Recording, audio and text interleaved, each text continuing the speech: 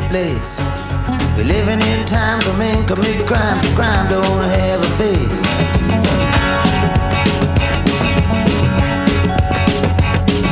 We live in a political world, icicles hanging down, wedding bells ring and angels sing and clouds cover up the ground.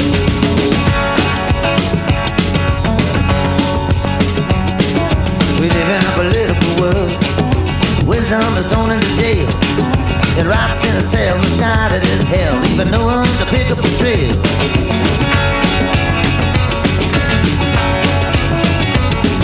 We live in a political world where mercy walks the plank. Life is in mirrors, death disappears up the steps into the nearest bank.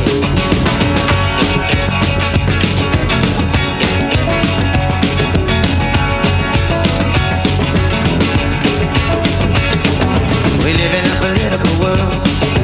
Courage is a thing of the past.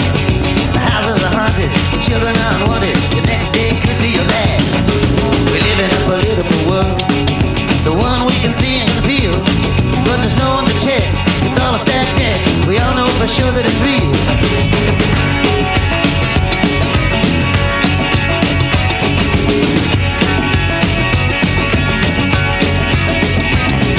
We live in a political world. The cities of a lonesome fear. Little by little, you turn to the middle, but you're never sure why you're here.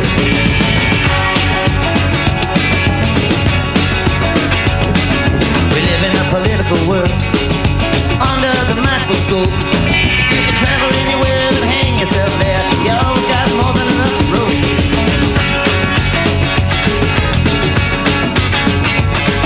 We live in a political world, turning and thrashing about. As soon as you awake, you're trained to take what looks like the easy way out.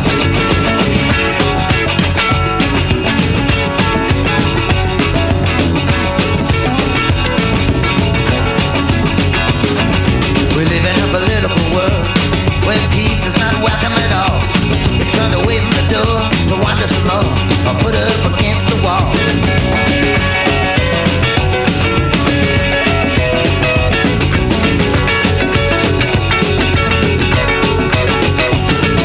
We live in a political world.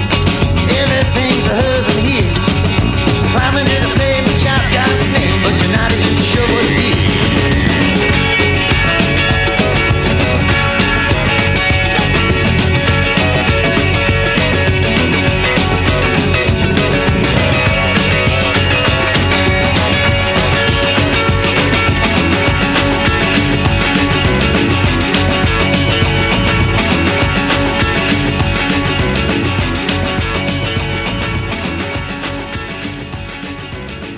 And welcome to the Weekly Review. This is Roman. You're listening to Mutiny Radio. Starting off this show with Bob Dylan's song I had heard for the first time last night called Political World from the 1989 album Oh Mercy. And with many songs, of course, it's still very true, even 30 years later.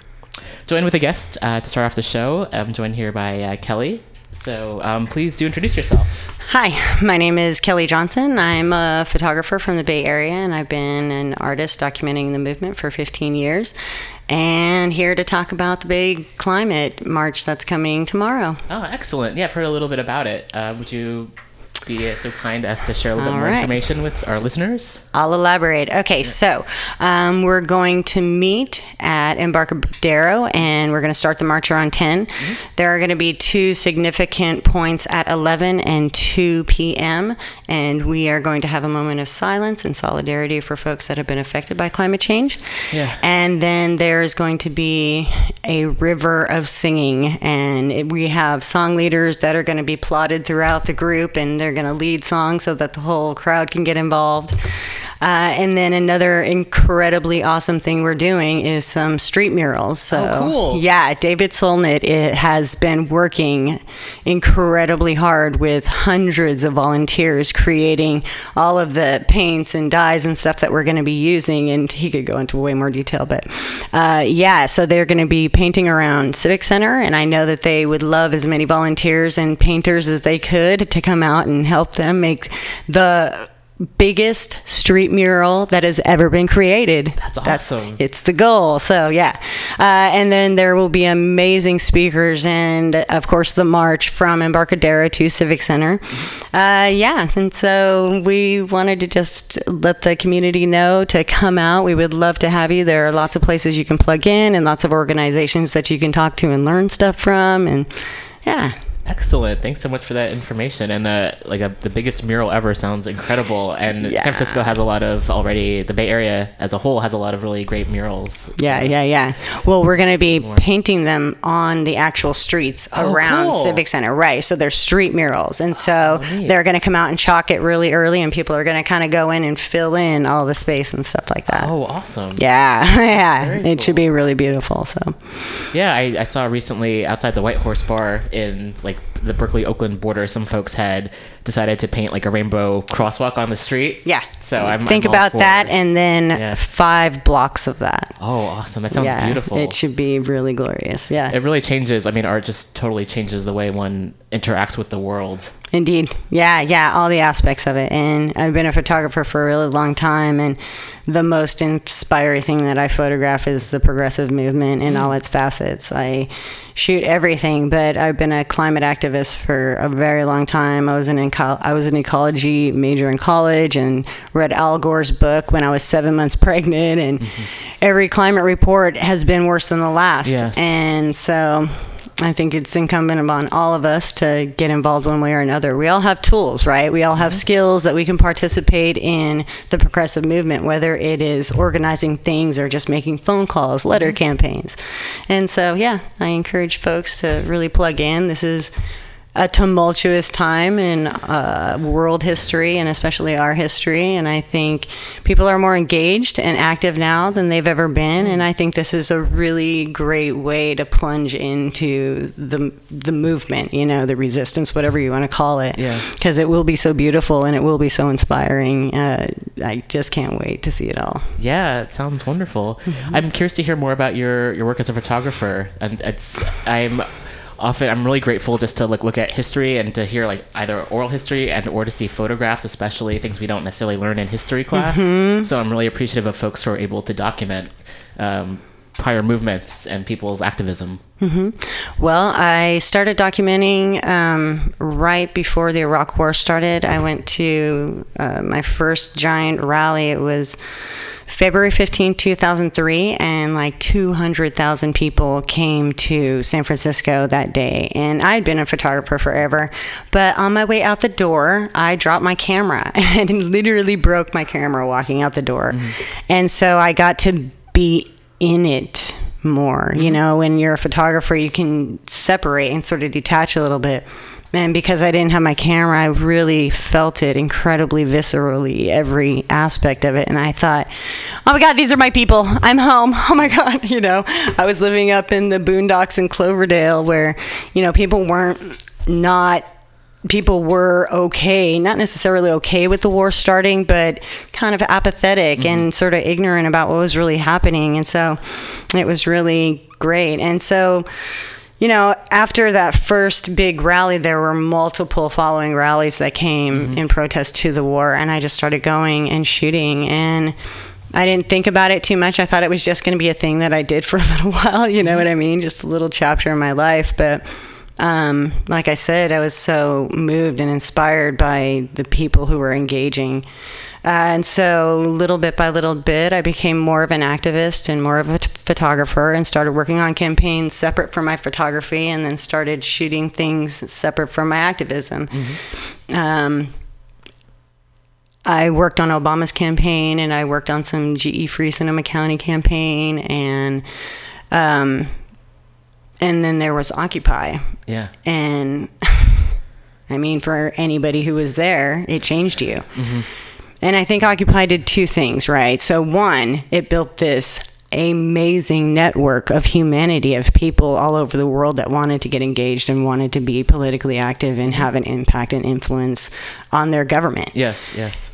And it also gave us permission to stand up for our nation and ourselves again on the streets, where it had died down during my generation in the 80s and 90s. There wasn't political marches all over the place, really. You know, I mean, we had the Seattle, and that started it. And but yeah, Occupy really shifted the understanding. I think movements like No More, Black Lives Matter, the Fight for 15, homeless awareness, all that stuff, I think was born of both the networks and the thought that we can do this. This is our government. This is our country. And we not only can, but we should, because we have a responsibility to the structure. This is a democracy after all. So, and simultaneously, I'm taking all these photographs of these amazing human beings, right? And I can see the evolution of my craft happening over, like, I put together books. I started in 2010. I put together my first book, which was just sort of a single page per book, a little tiny one. And then I did an Occupy book, and then I did what I called Beyond Occupy, which was the 5 years after, which was the blow up of I Don't Know More and Black Lives Matter and all the things happening in the Bay. I mean, you know, you're here, it's everywhere, and it's a massive community. And so I put that book together and just, I mean, looking at it, it's extraordinary. I'm envisioning it in my head, just all of the stuff. I mean, it's hundreds of different actions over 5 years. And then Trump's campaign came, and as a woman, I decided to do a woman's book. So I collected all of the beautiful images of women that I had done over the last 5 years and put them into a 168-page book. And it's my favorite thing I've done so far, because women are so fierce, and I love that our politics are finally recognizing that and bringing them more in and allowing us to have women. And it's astonishing. We can kind of be in the bubble of now and not realize that what is happening could have never happened just 50 years ago, right? This couldn't be back then. And so I did this really gorgeous and glorious book of all these amazing women. And when I finished it, I got to do a little thing. I actually came on here and talked to Val about it, which was great. And I had a little book opening and all that stuff. And it was really lovely. I just love it. And I love that book. And I'd been wanting to do a climate book for a really long time. And I'd been sort of mulling it over for like the last year after I was done with women's book. It takes me probably a year and a half to put a book together. And then found out the summit was coming. And I'm like, well, there you go. You know, the universe sort of solved my problem for me. So I started laying that out about probably 6 months ago, and have most of the main layout done of what I've accumulated so far. But this summit is like the grand finale. It's going to be the final chapter, and it's nice because it really is about how beautiful the climate movement is, but also the fact that the people in the climate movement kind of know their stuff. They know what they want from policymakers, right? It's not really that confusing anymore as far as wanting green energy resources available. And we also know what the barriers to that are, and that's the fossil fuel industry. We know these two things. We know that the banks have a big impact because they are continuously funding and loaning money to this infrastructure, which is dying, and we all know that it's dying, right? And so hopefully Governor Brown will see us and hear us. It's going to be right here. We're going to be right in his face, being glorious and beautiful, and maybe it will encourage him to be bold and be strong, because really that's what we need. That is why we hired this guy, to be bold and strong on climate when we're in the face of something like more than half of the Republican Party does not even believe in climate change yet. They literally stand up there and say that we don't have an impact on it, and that's insane. I don't think they're lying. I think they literally bubble themselves off, and they don't let themselves see that reality. So and I'm excited, and I can't wait for it to come. I think it's going to be one of the prettiest things I've ever documented. So I mean, there's definitely the idea of when many people work together just to see how much can happen and how much can change. And also just intergenerationally too, just to learn from our elders and to learn from the youth as well. You would be amazed. Okay, so in June is when we started having planning meetings for this. And at our first planning meeting, there were 200 people there or more. Oh, wow. There was a line out the front door for a half an hour. I'm not even joking. I've never seen anything like it. I've been to a lot of planning committee meetings and stuff where you're planning events and there's 20 people there sitting around a thing and you get to go around the circle and introduce everybody. That wasn't happening here. And every meeting after has just had dozens and dozens and dozens of people there. There are, I don't even know how many organizations. I know 350 in San Francisco. I don't know more. Big contributors, Sunflower Alliance. But I mean, I'm not exaggerating. There are just dozens of organizations behind this and supporting it and getting their members out. And plus SEIU, SIU, So yeah, tons. It should be glorious and grand. Cool. I had a couple questions. Yeah, please. I was curious if there's also other events happening around the country tomorrow as well? Right. Yes. Tomorrow actually is a global day of action, and we are the spearhead because the summit is here. Okay. Yeah. And so all over the world, literally, are actions going on from here to DC very to cool. other countries, all that.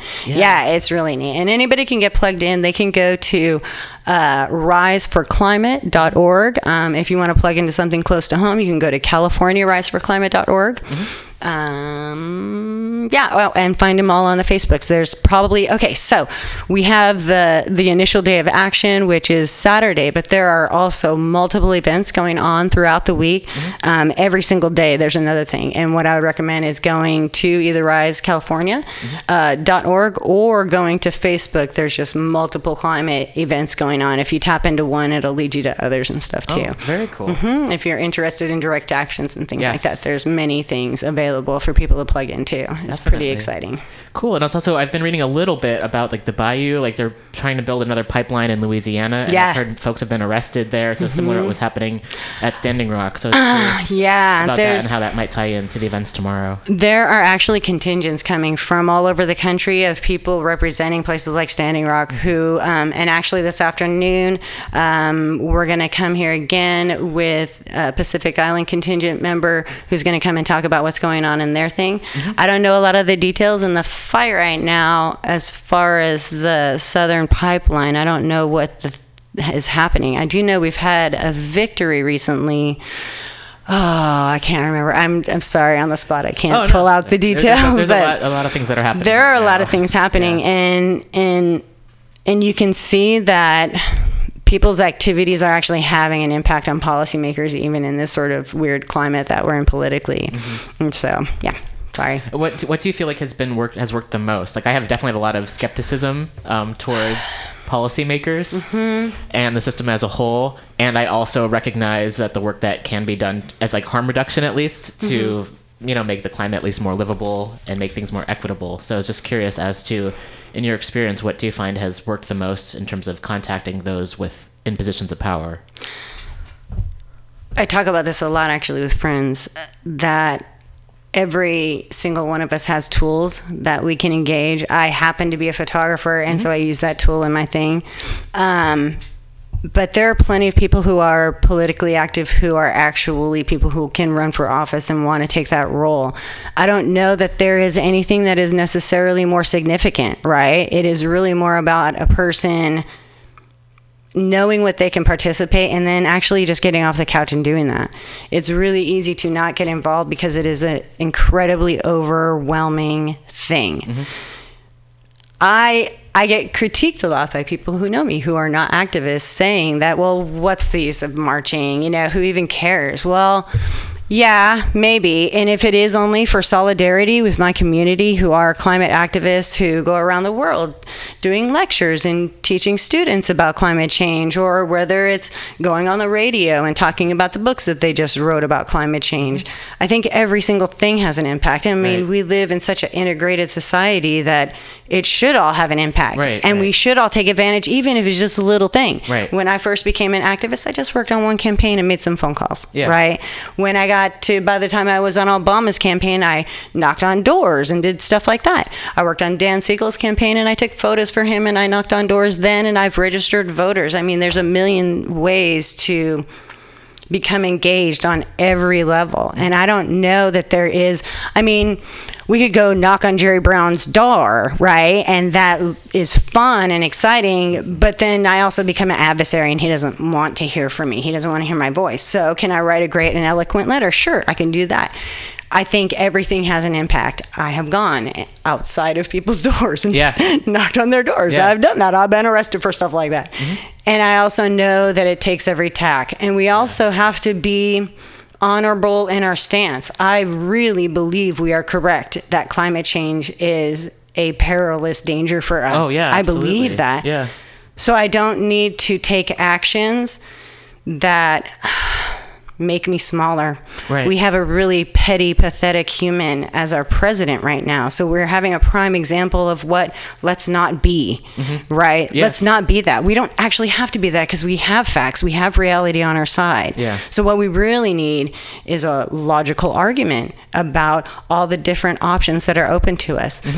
There are a lot of conversations going on about what the different climate solutions are, whether it's cap and trade, taxing carbon, and all these other things. Those are the kinds of conversations we should be having now amongst small groups and large groups, and especially policymakers who maybe believe in climate change, but they don't know all the real intimate facts that can lead them to informed policy making. And so I think that's a lot of what the intellectuals in the climate movement are doing. And then you have the activists who are out in the street. And then you have the policymakers who are in the city council meetings and at their Senate meetings and stuff like that. And every aspect is vital because everybody uses carbon. Every single one of us. If you're in America, I don't care who you are. I was homeless. I still use carbon. And so we all have an impact. We all have a responsibility. We all have a burden. And that's okay. That's life, right? Is us living together in this massive society trying to figure out what the best course for us all is. And that's kind of where we are. And this is such a pivotal time for that. I mean, we are at a real fork in the road. And I think we're going to come out the other side being smarter and healthier. I really believe that. Because we do have it so blatantly in our face about what we don't want to be. You know, we have that discussion online in the social media. Well, this isn't us. Well, this is us. And back and forth. Well, maybe it was us. Maybe it kind of is us now. Maybe it's also us saying now that this isn't who we want to be. This isn't what we want to look like. This dark past of humanity where we had less value for the earth that provides us everything.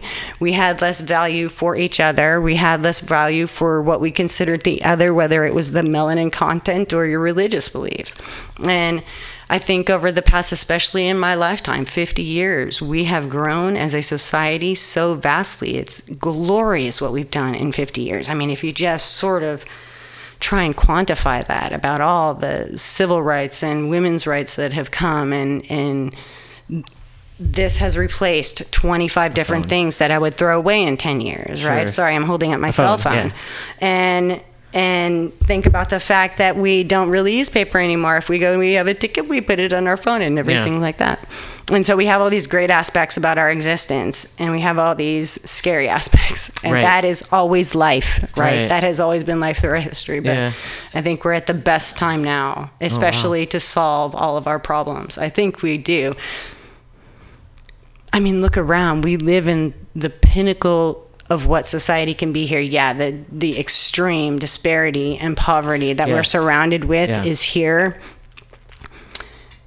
And it's also the place where innovation can happen and we can build equality from the roots because there's so many community activists around here working for those goals. I really, I have a lot of hope. I'm also terrified because it could totally go the other way. But I'm also an activist because I want to have hope. I want to believe in us. I surround myself with people who do believe and want to do the work of creating a healthier world to live in for all of us. So. Yeah, absolutely. That brings up a good point too. Like it is easy to feel overwhelmed, and especially I feel like humanity has yet to, like, technology has evolved past humanity in a way. Like we haven't quite caught up to how to use it. We're cavemen. Yeah, like we haven't quite evolved in terms of treating people equal. So then also, like, who's creating the technology? How is it being used? So I feel like it is great in a lot of ways that we can share information and we can connect with people all over the world. And at the same time, it's dangerous in that as humans we still haven't found a way to actually live together and take care of the planet. So. But more than 50 years ago, right? So we are so much farther now than we were then. Now, yeah, we have this, I call Obama scraping off the scab and Trump oozing out the pus to clean it, right? We need to have these hard conversations that we are having. And it is challenging, and we are afraid, and it is awful to have to talk about our past and what this country has done. And we're doing it, right? And this little device, the internet, makes that possible in a way that it was never possible before. It was never possible to look at across the world and empathize with another human being. We could never do that. And the fact that we've never been good at being together is because we've never been forced to be together, right? If you look at countries with calmness and prosperity, they have a homogenous society that they never had to grapple with all of the challenges that we've had to grapple with in here in America, right? They've never had to take a multitude of heritages and put them together and make them work it out despite all of their different philosophies and pasts. And despite the challenges of that, we are doing it. I really believe that. And I'm surrounded by people who do it every day, to whom it doesn't matter where your ancestors were 2,000 years ago. What matters is how you are as a human being here now. What acts do you do here now to make this world better with and for each other? Yeah. I mean, I guess like something that came to mind as you were speaking was just the idea of like colonization and how things were, 2,000 years ago, not 2,000 years, but when was the last time a nation was allowed to colonize?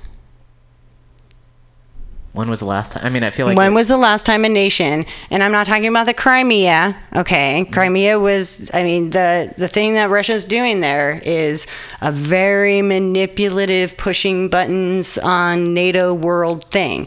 I'm talking about when was the last time that you know of, because I can't even, I don't know, because it's not in my lifetime, that, say, Britain was allowed to go over to Africa and take one of their countries. When was the last time that happened? I don't know specifically. Yeah, me neither, because it was not in my lifetime. But I feel like in terms of like this military intervention, though, which is a part of it, which is still happening. For sure, yeah, and I totally agree with that, and it's one of the reasons I became an activist. Yeah. And I also know that when colonization was happening, it wasn't a bug. It was part of the system, right?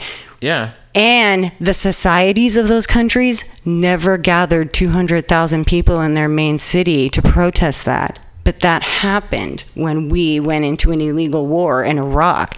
The nation I remember. stood up, right? Yeah, and by 2006, the entire nation, pretty much with minus the 30%, that's always minus that 30%, was against the Iraq war. And, I talk about that 30% like a we, they thing, and I have problems with the barriers because I really feel like we're all little critters here on a sphere hurling through space.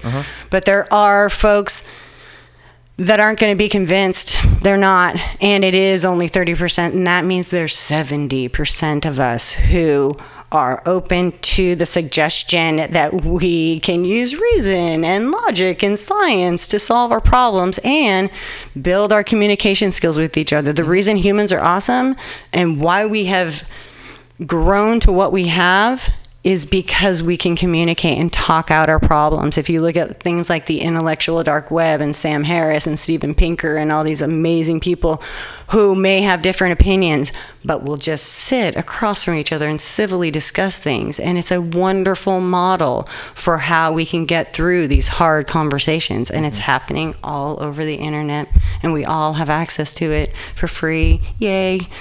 And that's why I'm hopeful, because we're doing it. We are. I appreciate that outlook. I think a lot of us feel a little bit more fearful. Certainly. I'm terrified. Just because I believe that we can do it, that we have that potential. Yes. I also know that Donald Trump totally got elected president of the United States. That happened. Well, and the whole administration and everything that's been leading up to it, it wasn't just like out of left field, like how did this happen? And then you look at the history of this country. and everyone who's been in position of power, war criminals who have never been held accountable. Right. And the bar is so low right now. Yeah. And that's what scares me the most, is that people are like, oh, he wasn't so, like the previous president, like, they're not so bad. And I'm like, who are you talking about? Right. We have a different memory about things, I guess. Yeah. I have a really strong cringe every time I see George Bush being like put on this pedestal that he definitely does not deserve. Nope. Yeah, it makes me dizzy thinking about that.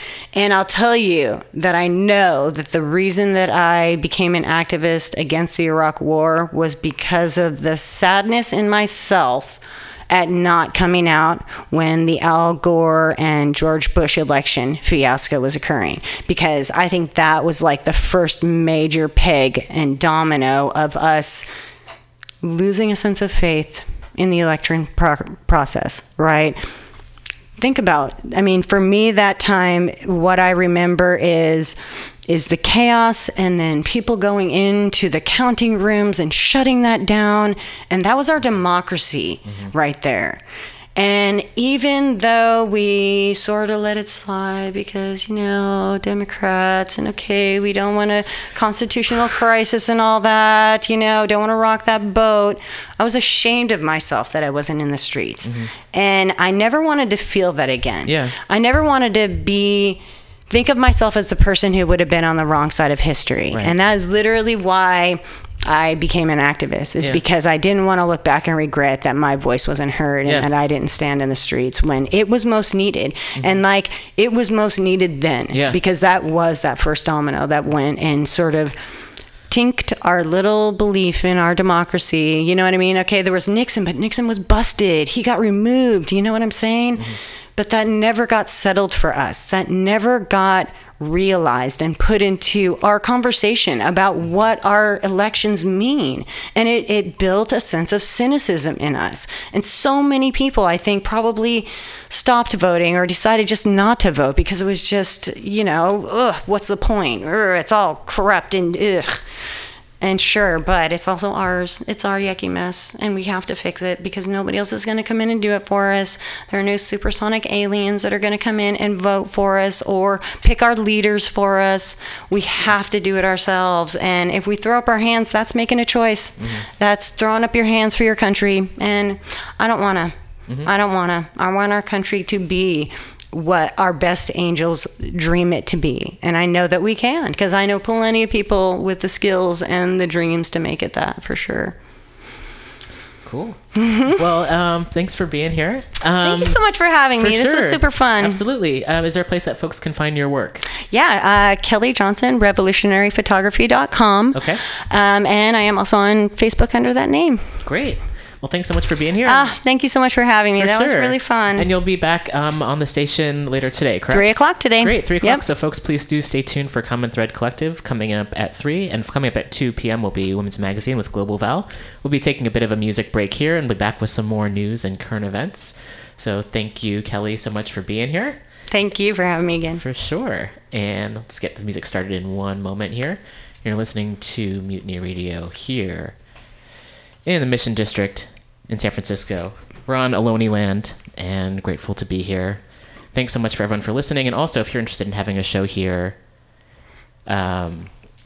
you can do so by checking out mutinyradio.fm. And we've got slots available every day of the week. So if you're interested in doing a show here, please do contact us. We like to have as many folks on the station as possible. Please do share your voices with us. All right, and we'll be back in a little bit.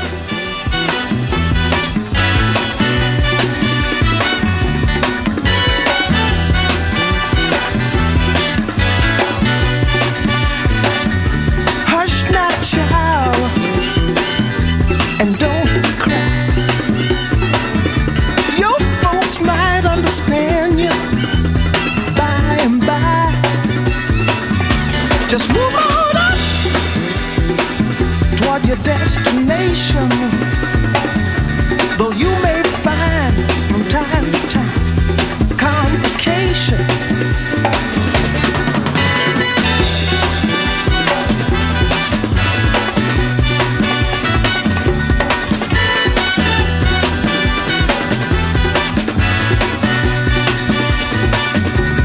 Bite your lip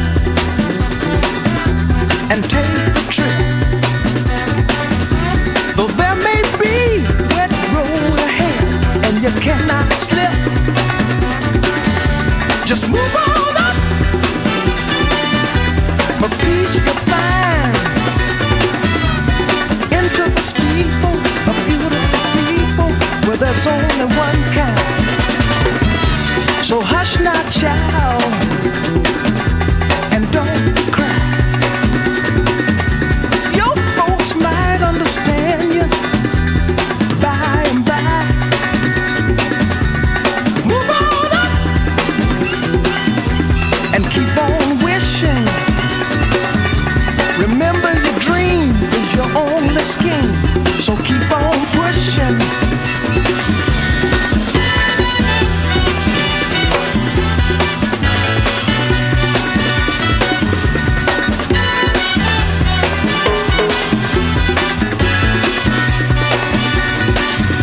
Take nothing less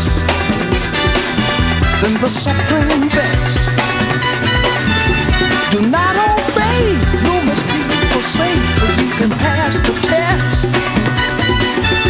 Just move on up to a greater day.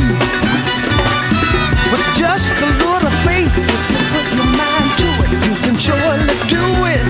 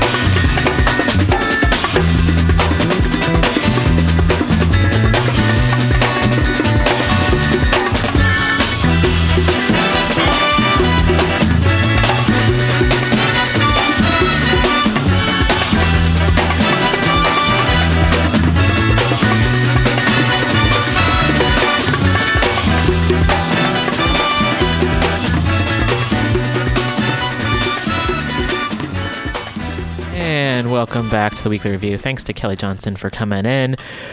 Always grateful to speak with folks on here. If you're an activist, community organizer, artist, any combination of the three and would like to be on the program, please do get in touch. Happy to have other voices on the show. If you're unable to come in person, perhaps you'll be able to call in, so that's also an option. Yeah, really grateful for folks sharing your experience with us. I always learn a lot. Thanks again for listening. This is the Weekly Review. A lot happened this week. That's usually the case.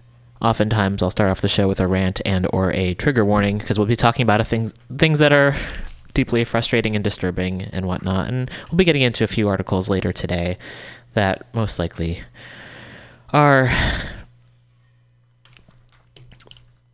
fall under that category as well. But also just wanting to announce that now, if folks are listening for the first time. And if you are, thanks for listening. We've got an archive up over the last few years we've been on the show, and also a note that the show from August 24th, it took a while to get it online, and now it's online, so please do check it out. It's on our archive. You go to MutinyRadio.fm. If you look under the shows, the podcast archive, it was uploaded on September 6th, so you can listen to that. And that will also, the show mostly focused on the prison strike, which is happening, and lots of information. There's also phone zaps, a lot of ways that folks can get involved, not only during the strike, afterwards, to create solidarity with folks who are incarcerated. And I'm going to now read a little bit of an update. And if folks are interested in learning more, in getting involved and or spreading information, there's a lot of, similarly to what we spoke about, there's a lot of ways to get involved. And I really want to just, as a reminder to myself and to others, there's diversity of tactics and lots of ways that folks can be involved with what's happening. Perhaps you can make a phone call. Perhaps you can write a letter. Perhaps you can show up in person. Perhaps, I always mention this, you can donate money. And I recognize a lot of folks, that's not an option for a lot of us. Perhaps you do, though, or you know some folks who have capital. Hey, support folks. Support folks if you can. Lots of ways to do this. And create art, have conversations. There's an unlimited number of ways to participate. So just a reminder. And again, maybe that coffee is now kicking in. Okay. So for folks who are interested in learning more about the prison strike, please go to incarceratedworkers.org, and there's resources, there's news, there's ways to donate, there's different local committees, there's campaigns, ways to get involved, more information on the prison strike. And so it's the Incarcerated Workers Organizing Committee. So really, we have a phone call. I wonder if it's going to be Gail. We'll see.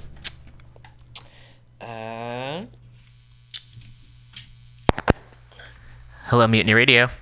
Hi. I was wondering if there's this Common Thread Collective today, or is that next Friday? Yes, it is today. It's today from 3 to 6 p.m. at Mutiny Radio. Great. Thanks a lot. You're welcome. Bye. Bye. That was lovely. Nice to be helpful. Okay, so yes, the Incarcerated Workers Organizing Committee. Again, go to why am I talking so quickly? I have plenty of time. Okay. Incarceratedworkers.org. Prison strike updates, week 3. And this was published on September 6th. Today is September 7th. So this was published yesterday. Statement regarding the ongoing nationwide prison strike, issued September 6th, 2018. Week 3 of the strike by the Prison Strike Media Team. And they have information of folks you can contact, as well as following folks on Twitter. And one person, Jared Ware, who's a freelance journalist covering the prisoner movements, is at JBWare on Twitter. And they also have you can also follow at IWW_IWOC also on Twitter for more updates. New word of protest action within the prisons continues to reach us almost every day. See Strike Action Roundup below, which they have a link to. As the national prison strike enters its 3rd and final week, we expect to continue getting reports from inside in the coming months as lockdowns and communication restrictions ease. Speaking to a small group of journalists and activists at a press conference call on September 1st, Eddie, it's in quotations, an inside jailhouse lawyer speak representative said, on behalf of the inside organizers of this particular protest-led movement, you have to understand that a lot of prisoners don't really want to communicate openly. A lot of prisoners are fearful. This is not a normal situation. I think a lot of people don't understand that prisons are barbaric and that they are not transparent at all. Reporters and everyone else have to do their research on how people have been targeted in the past. Like right now, we know there's an all-out manhunt for jailhouse lawyers speak leaders. We already know this right here. They're looking for the leaders right now. They want to take our heads off. Eddie referenced 2 leaders in the 2010 strike in Georgia prisons who were attacked savagely. Kelvin Stevenson was beaten with hammers, and Terrence Steen was left partially paralyzed, as well as actions by the state of California in 2013 to torment and isolate hunger strikers. He continued. And then you have the Free Alabama movement. We have where they were targeted in 2016. Not just them, but we have brothers out in Lucasville that was targeted as leaders, and these individuals were placed in even more horrific confinement. One thing JLS always says now is don't put your face out there. Don't put your name out there on any circumstances, because if we're doing 5 or 10 years on Supermax, there's nothing any of you all can do.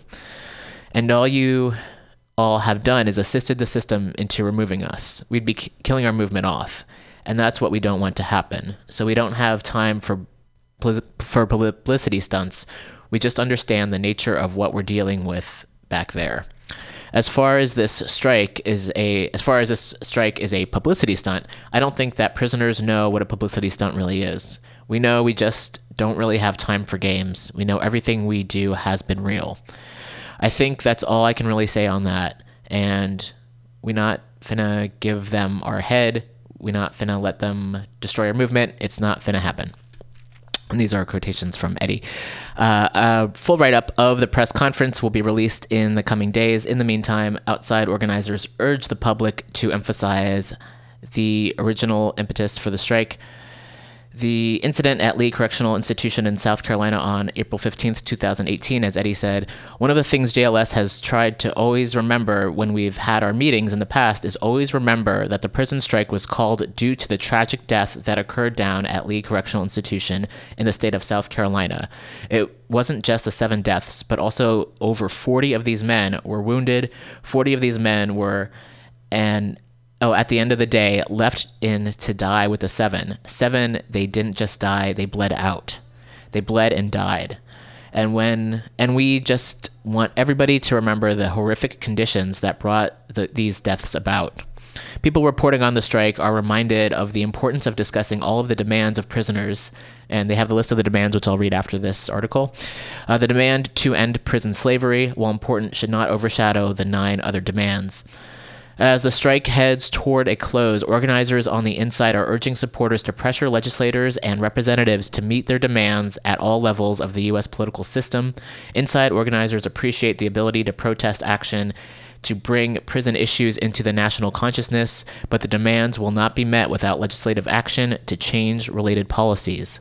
Jailhouse Lawyers Speak hopes to build a coalition involving the organizations who have stood in solidarity during the strike to continue to push this agenda on all fronts. And then the list of demands.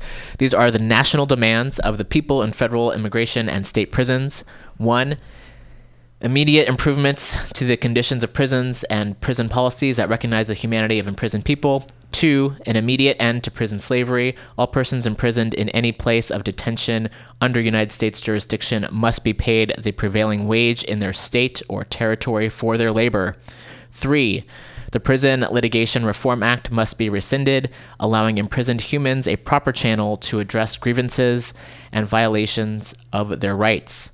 4, the Truth in Sentencing Act and the Sentencing Reform Act must be rescinded so that imprisoned humans have a possibility of rehabilitation and parole. No human shall be sentenced to death by incarceration or serve any sentence without the possibility of parole. 5, an immediate end to the racial overcharging, oversentencing, and parole denials of black and brown humans.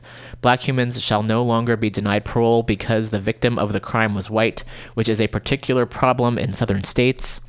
6, an immediate end to racist gang enhancement laws targeting black and brown humans. 7, no imprisoned human shall be denied access to rehabilitation programs at their place of detention because of their label as a violent offender. 8, state prisons must be funded specifically to offer more rehabilitation services. 9, Pell Grants must be reinstated in all U.S. states and territories. 10, The voting rights of all confined citizens serving prison sentences, pretrial detainees, and so-called ex-felons must be counted. Representation is demanded. All voices count. In the strike action roundup, there have been many protests, disruptions, and unusual occurrences in prisons across the U.S. in the last 2 weeks. These incidents might be strike-related, or they might simply be occurring at the same time. Outside organizers are pursuing leads and seeking confirmation. In our strike roundup, we've been careful to only include instances of protest that were explicitly connected to the nationwide strike and its demands. Here is the list of such activity as reported to Jailhouse Lawyers Speak or the Incarcerated Workers Organizing Committee prior to September 5th, 2018. In California, at New Folsom Prison, a hunger strike was started by Heriberto Garcia on August 21st, and it continues. And CSP-LAC in Lancaster, a group is hunger striking. In Florida, confirmations of work strikes and boycotts via Jailhouse Lawyers Speak and Charlotte Correctional Institution, Dade Correctional Institution, Holmes Correctional Institution, Appalachia Correctional Institution, and Franklin Correctional Institution. In Georgia, there's confirmations of work strikes and boycotts, and this is via Jailhouse Lawyers Speak as well, in the Georgia State Prison in Reidsville and the Georgia Diagnostic and Classification State Prison in Jackson, Georgia.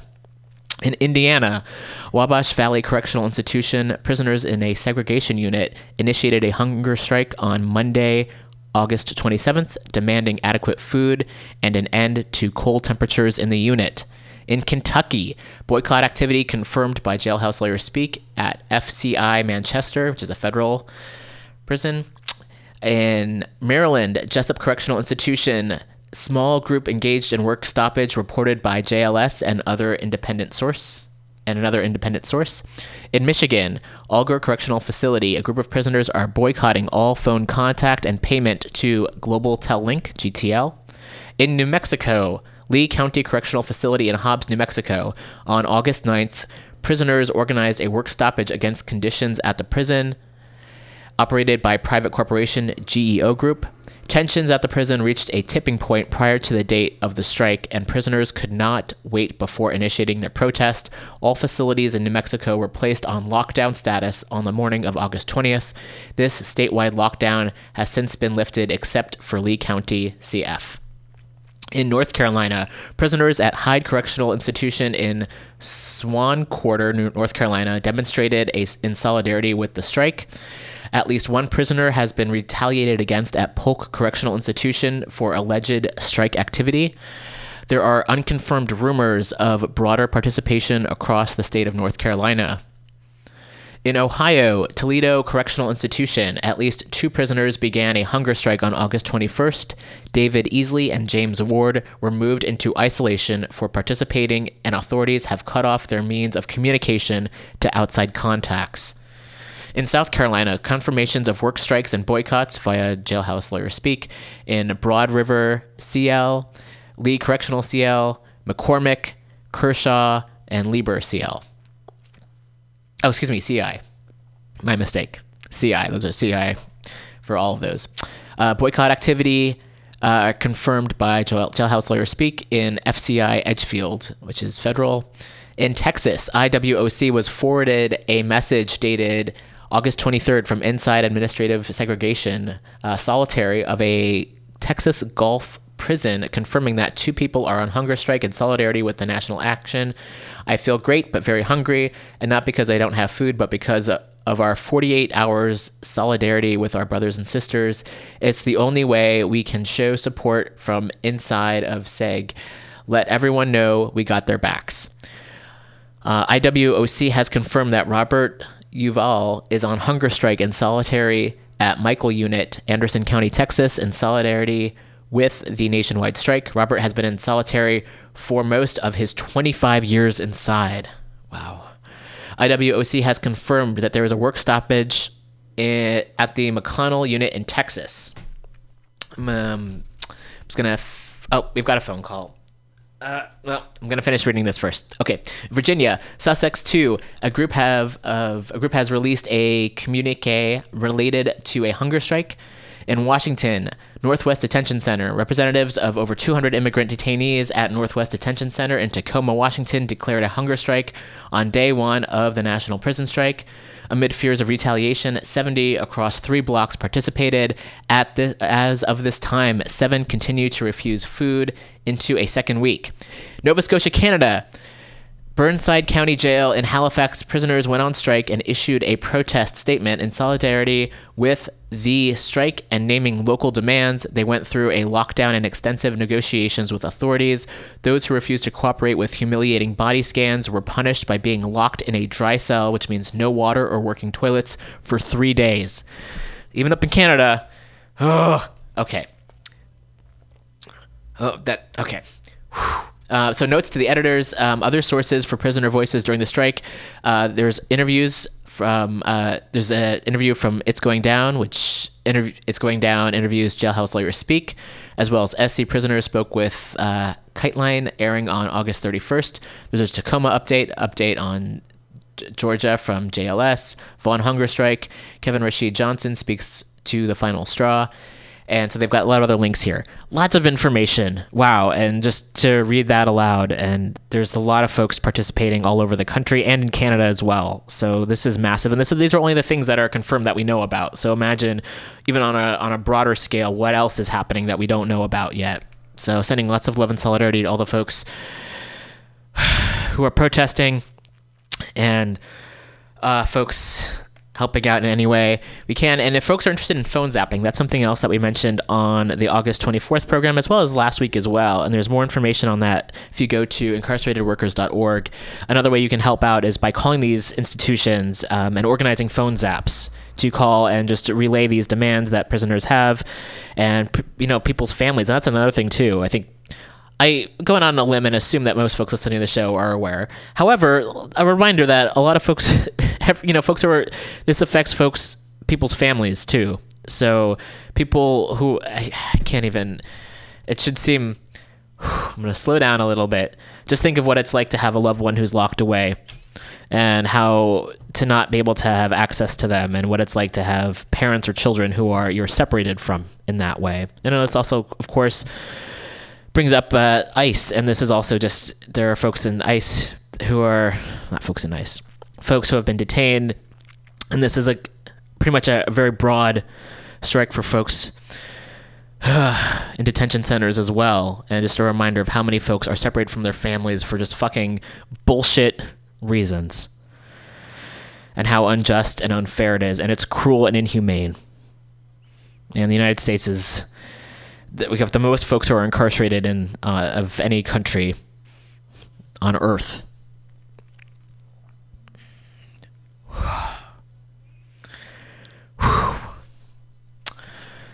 So, I don't want to take away from the folks who are protesting. I guess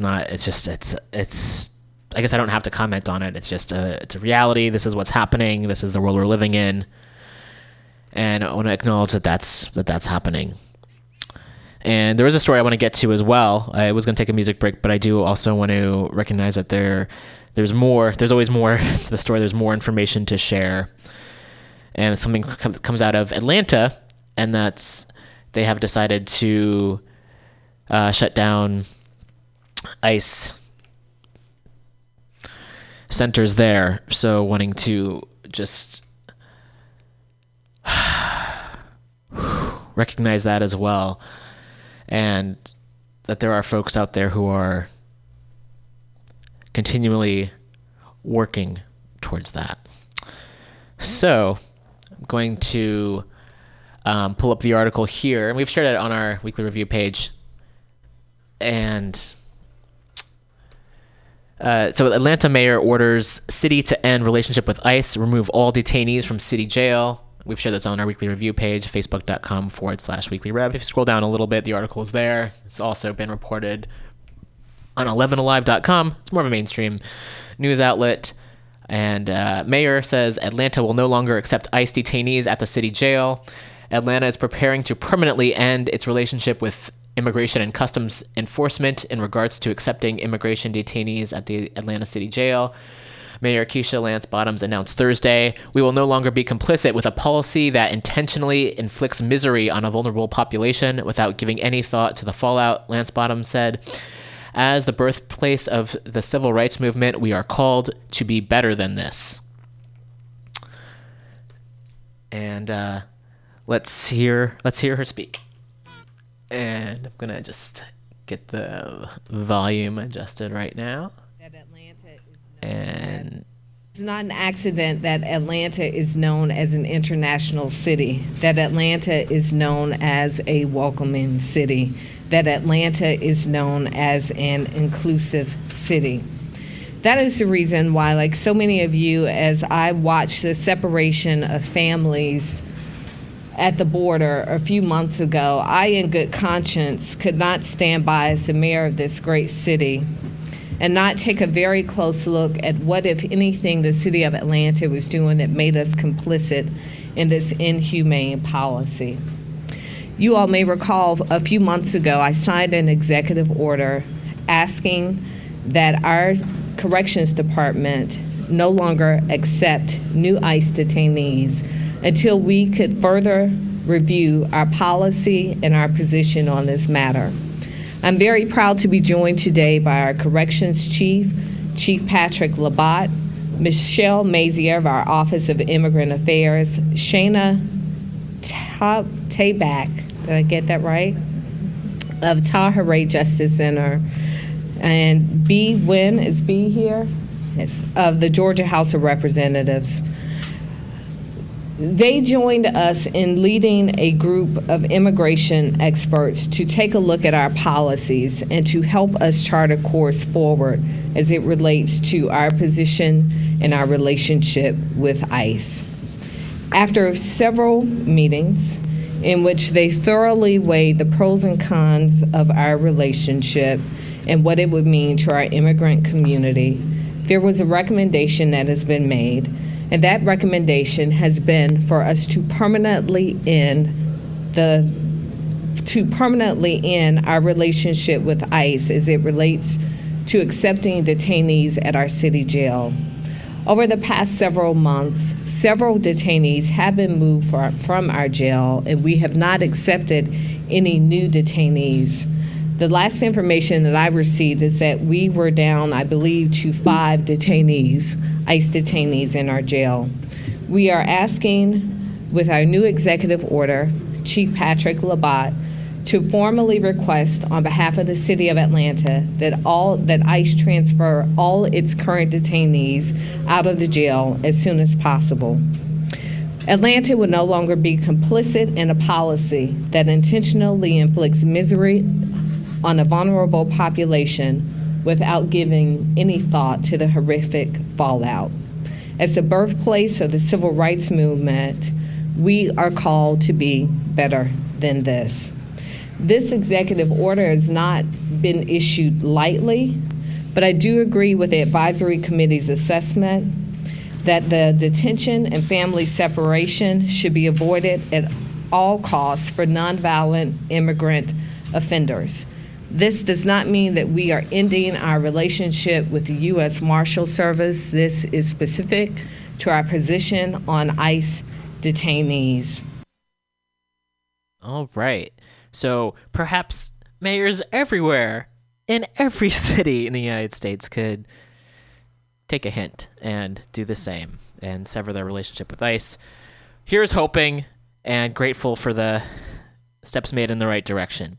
Okay, I think it's time for a music break, and then we'll be back with some more news. Thanks so much for listening to The Weekly Review.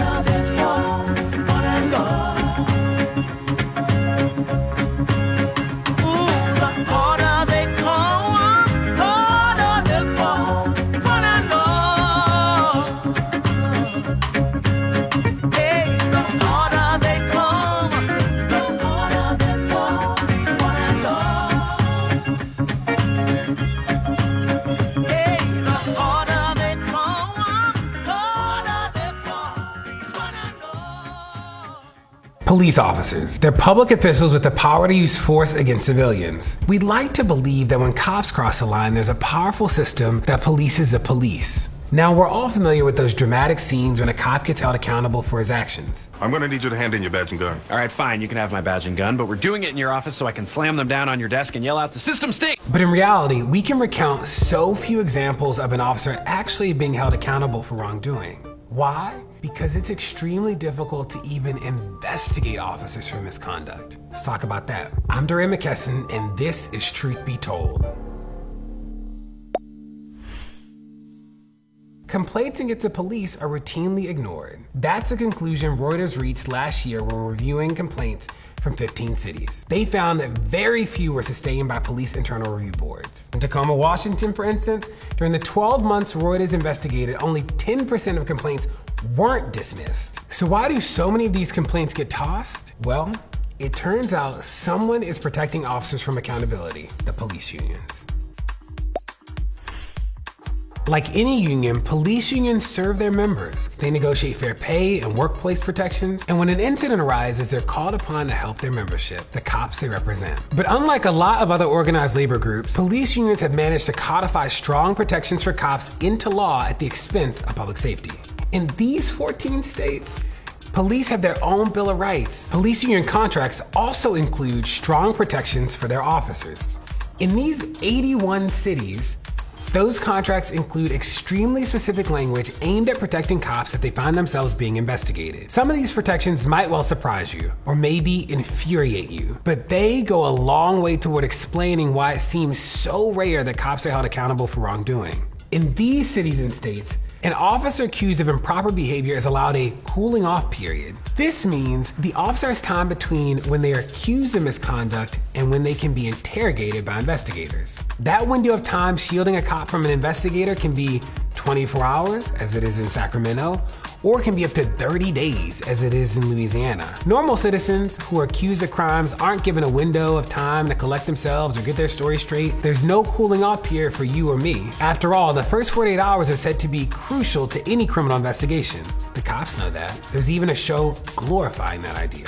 Their chance of solving a murder is cut in half if they don't get a lead within the first 48 hours. Once a police officer is finally interrogated, they've got protections there too. In these cities, in this state, officers are allowed to review all evidence against them before interrogation. And in 17 cities in 3 states, officers are even given the names of the people who filed complaints before they can be interrogated. Now combined, these clauses effectively mean that anonymous complaints can't be made against an officer. Say you see something illegal taking place that an officer has done and you want to report it. Well, they'll immediately know who you are and will know the nature of the allegation before they can even be asked any question. Now, if you or I are suspected of breaking a law, the police will just start asking us questions and we can request a lawyer to be present. But why do the police have protections that the public doesn't? Shouldn't we hold public servants to a higher bar? Even if an investigation does continue after all these rules around interrogations, how is that cop disciplined? Well, guess what? The unions have rules to address that too. There's sometimes odd specifics about the way an officer can be held accountable. For instance, Portland's police union contract states, if the city has a reason to reprimand or discipline an officer, it shall be done in a manner that is least likely to embarrass the officer before other officers or the public. It literally says that. And there's also widespread practice of routinely erasing police records of misconduct. In these cities and states, police departments erase disciplinary records after a set amount of years, sometimes as early as 1 year. The point is, police officers get special treatment. How does that make sense? Now here's why this matters. If the cops aren't being held accountable, how can they hold communities accountable? Recent polling shows that only 30% of Black people and 45% of Latinos have confidence in the police. This distrust isn't good for law enforcement or the public. The police work for every community in America. They work for us, and we have a say in how they do their jobs and what rules apply when they cross the line. Police contracts and the laws that protect cops in your community are public, and the contracts are routinely renegotiated. When they are, the police unions in your community are going to be a strong voice in those negotiations, but they don't have to be the only voice. You can work with your local officials to be at the table too. Okay, so that video was shared, and again, that's from Truth Be Told. Before that, heard some music, and that was Jimmy Cliff with The Harder They Come. And previously, we heard Curtis Mayfield with Move On Up. And yes, finding a segue here, moving into police accountability. And if folks are interested, these videos have been posted on our Facebook page, facebook.com/ the news, Weekly Review. Sometimes, Weekly Rev is what I'm trying to say. It was a strong cup of coffee. That's how I'm going to explain. Okay, so we talk a lot about the lack of accountability for police on this show, and there are also wanting to just recognize that there are ways to speak up to hold them accountable. And just while the show was happening, I've received an email from the ACLU, and I know the ACLU is overall does a lot of good and also sometimes not on the right side of things, like allowing Nazis to march and whatnot. That aside, and I recognize that I could also just have not said that. However, I want to also just acknowledge that organizations can be problematic and not just as humans. Like, okay. Anyway, the good thing is from the ACLU from Northern California. So they have secured one of the biggest victories in ACLU history in California last week. The legislature passed a bill that will chip away at unjust laws that have shielded police misconduct for decades in California. Now it's up to Governor Brown to sign this important bill, which is SB 1421, into law. The road to police accountability is paved with transparency, but unless the governor signs SB 1421, the public will continue to be denied information about officers whose departments have found them guilty of egregious misconduct, like planting evidence or sexually assaulting members of the public. How can we hold law enforcement accountable for misconduct when we don't know what misconduct exists? California is on the brink of increasing transparency and accountability with SB 1421. We've gotten the bill to Governor Brown. Now we just need him to sign it.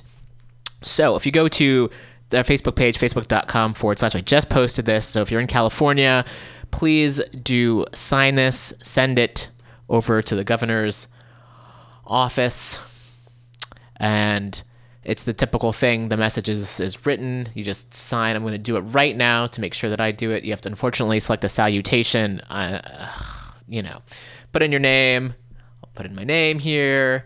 Fill in the blanks. It's really, the process itself is very much mostly done for us. We put in our email. We put in the city we live in and the state. So I would imagine you can also send this out even if you do not live in California, and let them know how you feel, because of course what happens here affects people everywhere.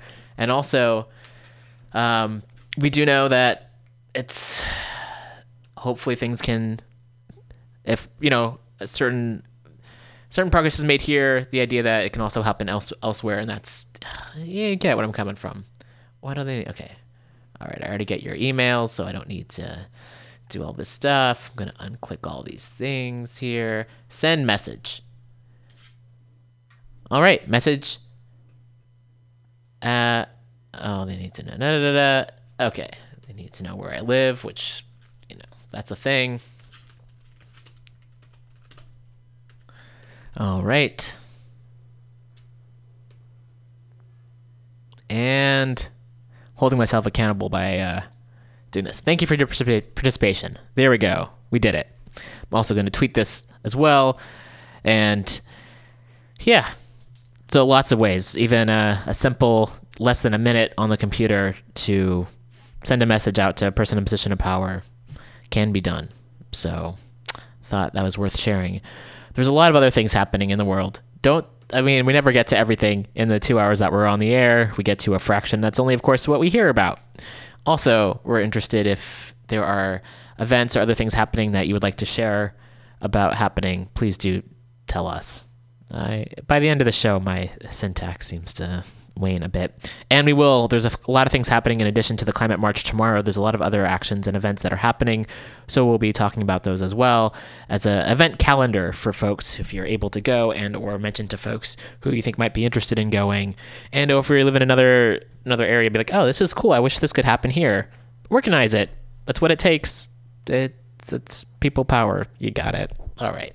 Okay, so let me go back and find a couple other articles I wanted to share, and this involves unions and striking and good things like that. Also, before we get there, there was some good news. Yes, there is good news on this show, believe it or not. It happens every now and then, and I guess one can say that like a lot of this can be considered good when it's, fighting back against oppressive regimes and people. So I know the kind of like, oh, that's a low bar. However, we'll take it. So there was recent news stories about how in India, folks who are homosexuals, the language, I know, it's out. I also wonder what's going to happen if and when this show is, the archives are still around years from now, and I listen back, or people listen back and like, wow, that language was really outdated and or offensive, and oof. And hopefully we can evolve beyond that. So again, using what tools we have, and there I am with the sound effects hitting the mic stand. Okay. So so I'm gonna read the tweet instead of relying on my own comments to summarize. And this is from Rupa Jogani, which is you can find them at @R_JOGANI on Twitter. India was openly homosexual in history, with art, culture, royalty depicting it. It wasn't until Western colonizers came and denounced it as hedonism that India became conservative. We're witnessing decolonization and a return to their roots. Western imperialism fucked up India. And this was in response to another tweet which mentioned that as well, from Hafsa Arain, which is you can find them at HAFSAARAIN. India decriminalizing homosexual acts is not it, quote unquote, catching up to the West. It's part of its decolonial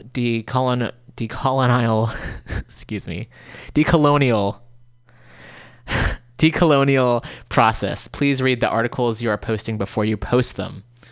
And that was posted in the feminism and decolonization community, which I'm going to like right now because I think that's an important perspective to learn from. So I appreciate that here in the West, a lot of the information that we're taught in schools and that the media, like there's so much that's whitewashed and westernized in this idea. And it's, it's similar to here where it's like, where are all these, the homophobic and transphobic opinions and laws coming from? And it's just this kind of colonial disregard of folks who were here before. So I wanted to share that. Now I'm going to move into, there's some other stuff. Oh gosh. Okay. I'm going to put that on this other thing I'm going to go to a few other things I was going to talk about first. That I never get to everything here. From the Chicago Sun-Times, thousands of hotel workers begin strike in downtown Chicago. I'll read a little bit about this. We got about half an hour left of the program, trying to estimate how best to share as much information as possible, and there's a lot to get to. So perhaps I'll read a little bit out of this, get to the next article, and so on and so forth. Chicago Sun-Times, and they call themselves the hardest working paper in America. Okay. September 7th, thousands of hotel workers on strike in downtown Chicago. Oh, here we go. And we have some video footage connected to this article. And there are folks outside with signs. 25 hotels went out today. 25 hotels went on strike today. This is from Lou Weeks, who's the Executive Vice President of Unite Here. There are 4 Hiltons in Chicago. The Doubletree, the Drake, the Palmer House, and the Chicago Hilton and Towers. Every single Hilton is out.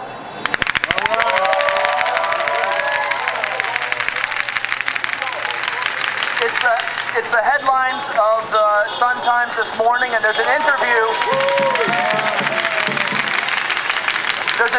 with Pew from the housekeeping department here. She's interviewed in the Sun-Times this morning about losing her medication when we lose our health insurance every winter. That's why we're out here. We deserve year-round health insurance. People bust their butts all summer, overtime, mandated 6th, 7th day, and then you lose your health insurance in the winter. It's not right. It's going to stop.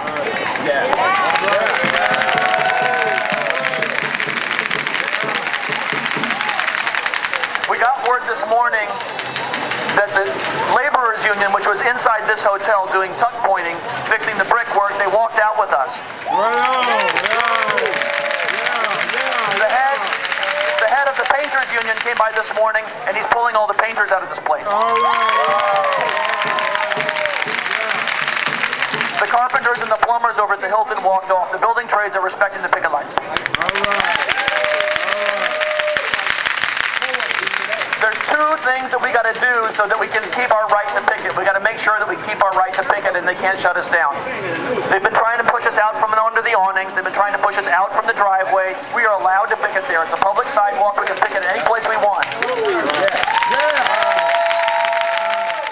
Oh, right. So that's from the Chicago Sun-Times. And again, this was posted earlier today, as well as an article with more information. Okay, and we got some more. This is great. I love this. There's more footage that we can play that's far better in so many ways than me reading the article. So let's hear from folks. We need better health care. We need all year-round health care. We work all year-round. We need health care. So we can take care of our families.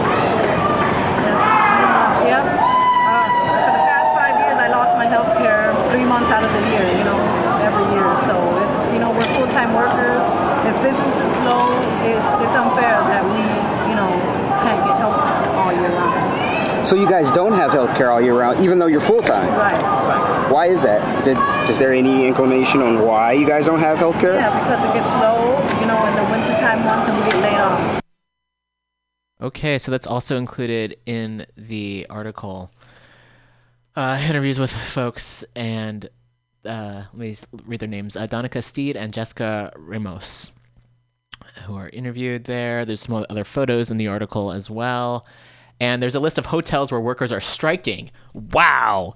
Okay, according to the union, Ambassador Chicago, Crown Plaza Hotel Chicago Metro, Doubletree Chicago Magnificent Mile, Drake Hotel Hampton Inn, Homewood Suites Magnificent Mile, Hilton Chicago, Holiday Inn Mart Plaza, Hotel Blake, Hyatt Regency Chicago, Hyatt Regency McCormick Place, Inn of Chicago, JW Marriott, Kimpton Hotel Allegro, Kimpton Hotel Palomar, Kinsey Hotel, Millennium, Knickerbocker, Palmer House, Ritz-Carlton Chicago, Sheraton Grand Chicago, W Chicago City Center, W Chicago Lakeshore, Warwick Allerton, Weston Michigan Avenue, Weston River North, Wyndham Grand. The union also said that the strikes are possible in the following hotels: Cambria Magnificent Mile, Fairmont Chicago, Hotel Raffaello, Park Hyatt Chicago, Tremont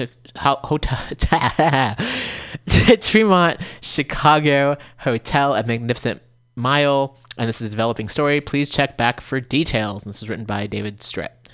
Wow. And disclosure notice: some labor organizations have ownership stakes in Sun-Times Media, including the Chicago Federation of Labor, which is affiliated with Unite Here Local 1. Okay, so sending, again, much solidarity to the folks on strike. That's incredible. That's great. Oh, wow. Very cool. Okay.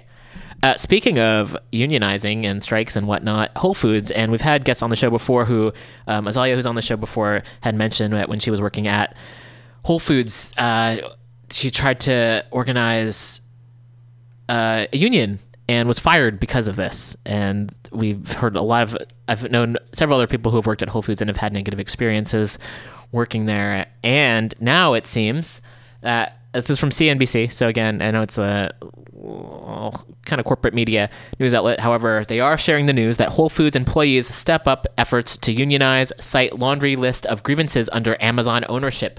A group of Whole Foods employees stepped up efforts to unionize their grocery company in an email blasted to workers on Thursday.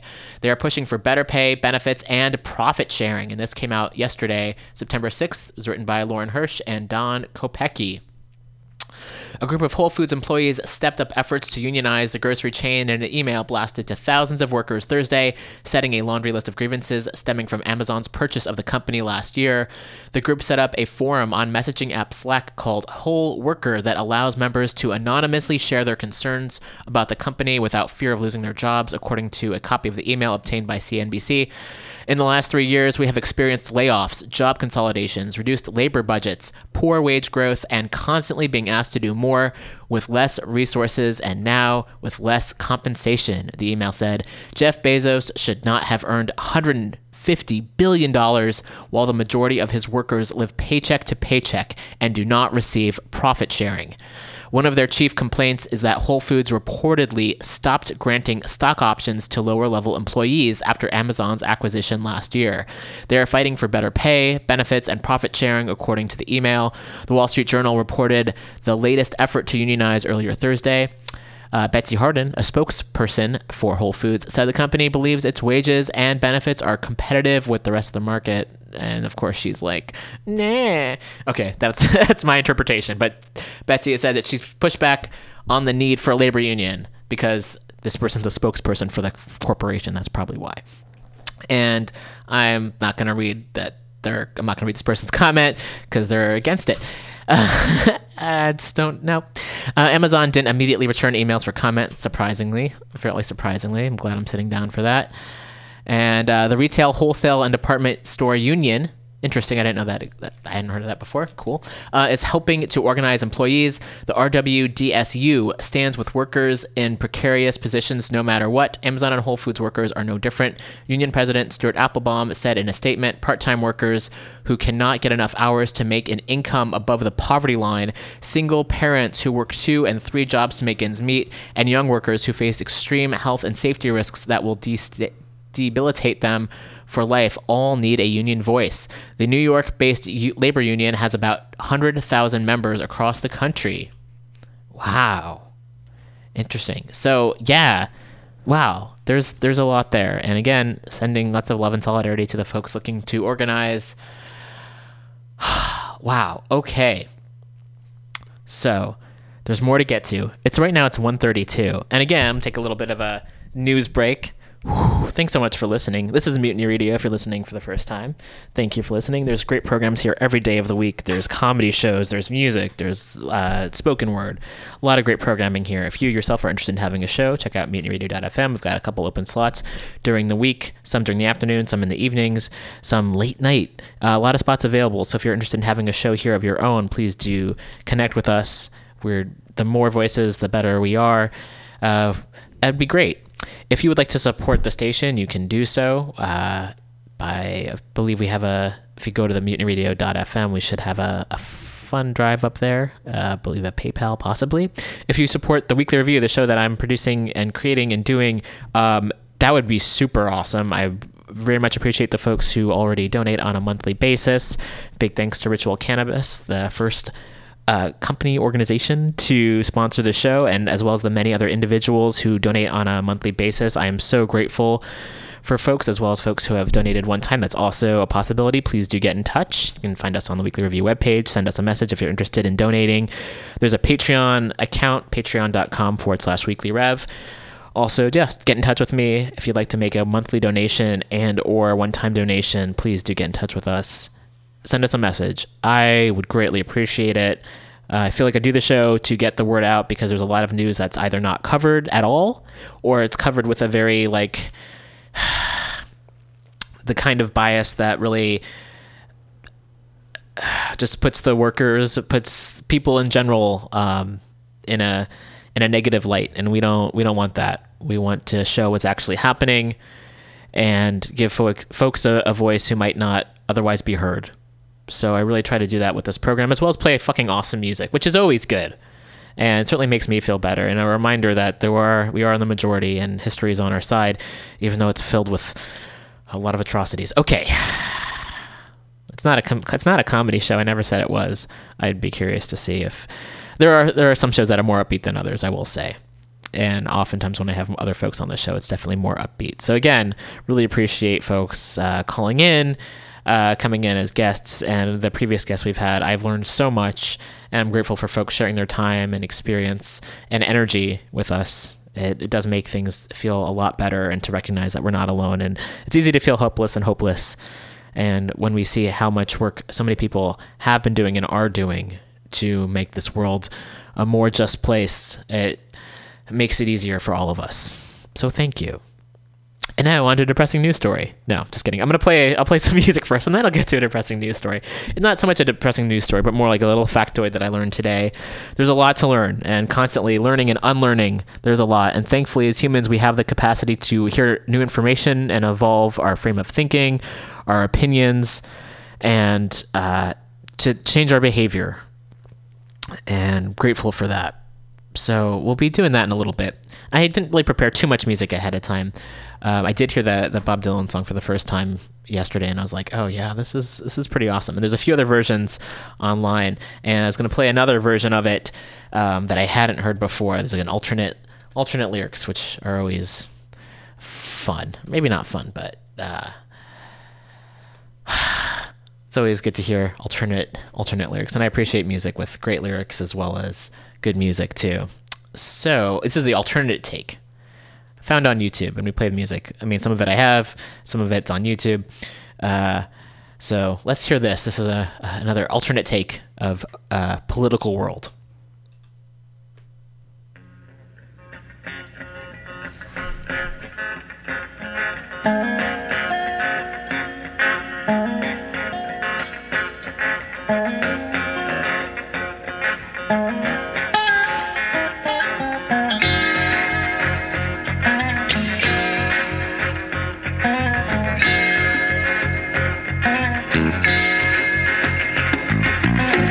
Political world, love don't have any place. We're living in times when men commit crimes, and crime don't have a face.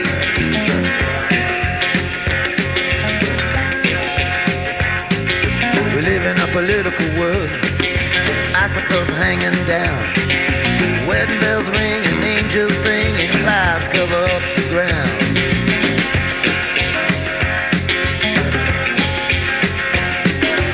In a political world, wisdom is thrown into jail.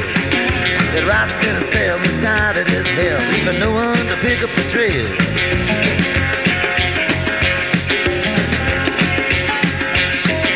We live in a political world. Truth is the outlaw of lies. It's hunted and slain in the snow and the rain, or put under a doctor's knife.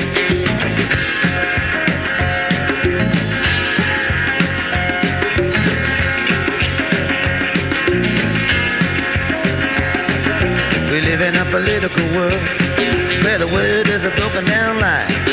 The peddling of dreams, nothing's what it seems, nothing more than hello and goodbye.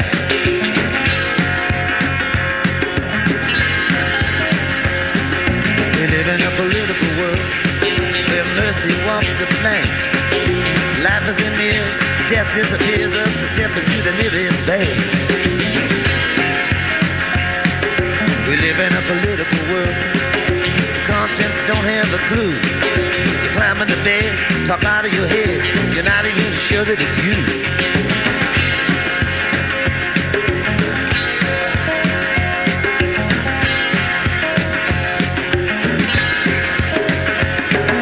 We live in a political world. Courage is a thing of the past. The houses are haunted, children are unwanted, the next day could be your last. We live in a political world, the one we can see and can feel, but there's no one to check. It's all a stacked deck. We all know for sure that it's real.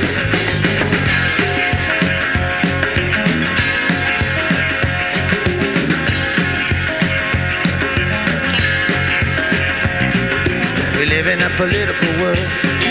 The cities of a lonesome fear. Little by little, you turn to the middle, but you're never sure why that you're here.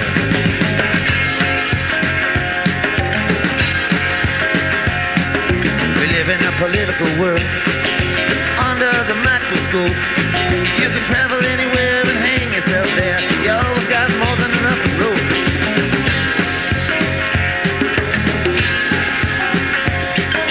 We live in a political world.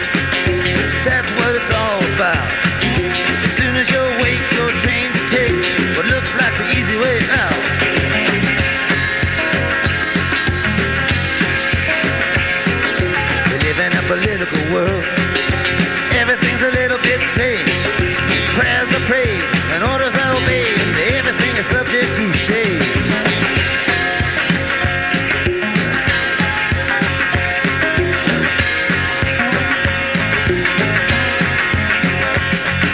We live in a political world. Senseless men set the pace. You can force yourself in with a smile and a grin, but you better to stay out of the race.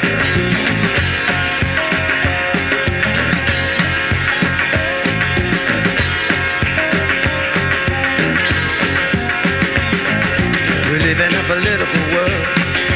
World of wine, women, and song. You could make it through without the first two, or without the third, you wouldn't last long.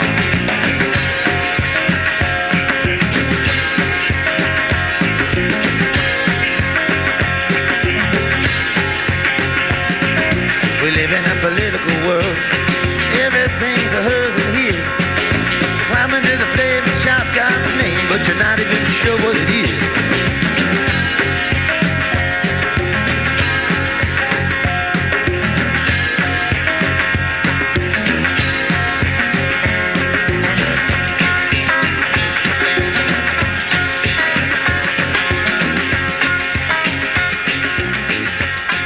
Right. That was another version of Political World by Bob Dylan. Why did I should have just faded them. Anyway, yeah.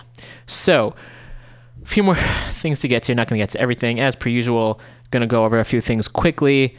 One, which is a term called sanism, which I'd never heard before.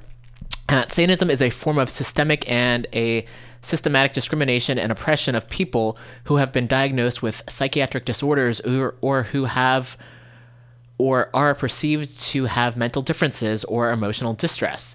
What does sanism look like? It looks like discrimination in employment and housing, conflating mental illness with violence, involuntary holds on locked psych units, forced drugging, restraint and seclusion, coercion into psychiatric treatment, police violence, targets of violence due to fear and hatred. 50% of victims of police shootings are disabled. The majority of those have psychiatric diagnoses, and they have a chart here, and as well as mentioning that people diagnosed with psychiatric disorders are 12 times more likely to be victims of assault than the general population. And this was shared from Vermont Psychiatric Survivors, Inc.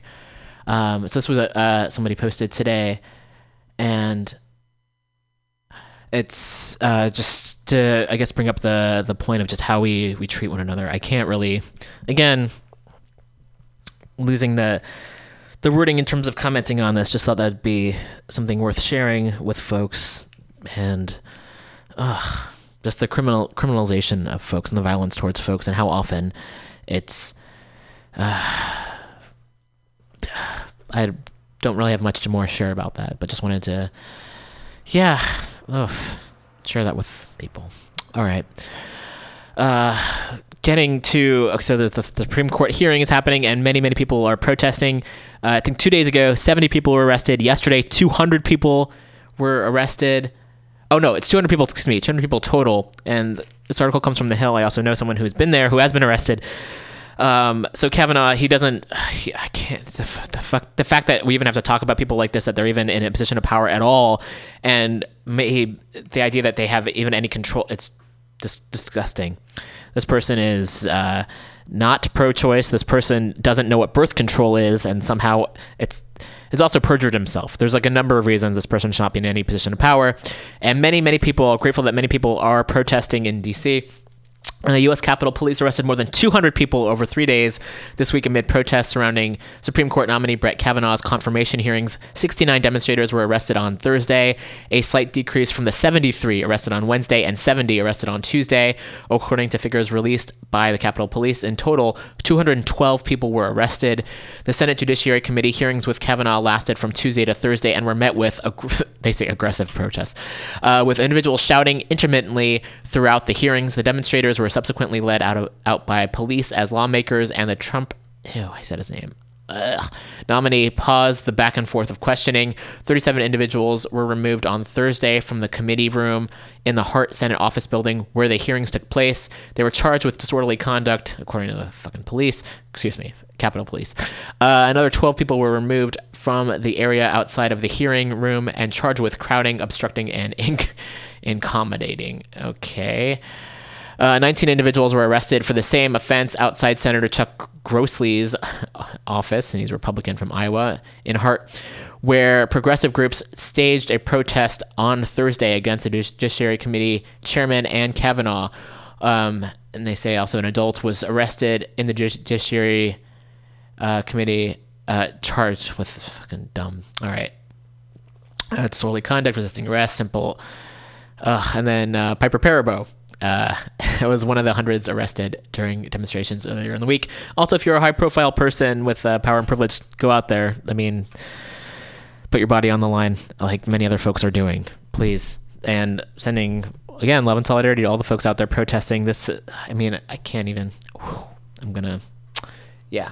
All right. It's 1:45. I think it's time to round up the program. Also, just needing to speak a bit more first, though. But first, I'm going to play a song, and then I'm going, and then there's the events happening. Oh, my goodness.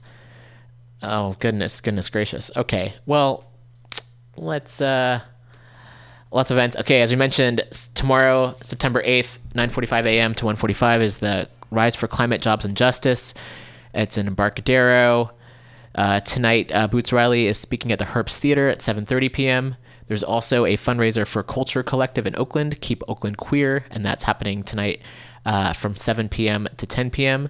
Also, there's Hasta Muerte Movie Night, which is happening on September 9th, which is Sunday, from 6 p.m. to 8:30 p.m. at 2701 Fruitvale Avenue. It's a screening of Attica, so that's happening. Oh my goodness. Okay, so lots of things happening. And also, there's also going to be a screening of The Feminist on Cell Block Y, which is happening. It's in honor and memory of Prince White, and that's happening on Tuesday, September 11th from 7 p.m. to 9 p.m. at the New Parkway at 474 24th Street in Oakland, and that's hosted by Uncommon Law. All right, we're going to play some music to end up the program. Also, we're at 20 trans women who have been murdered so far this year, and it's filled with rage, and each time on the program, it's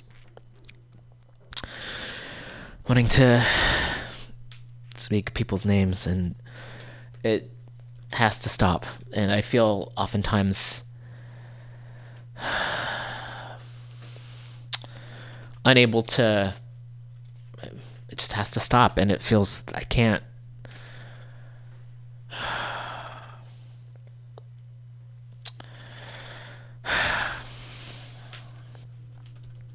I don't even have the words for it.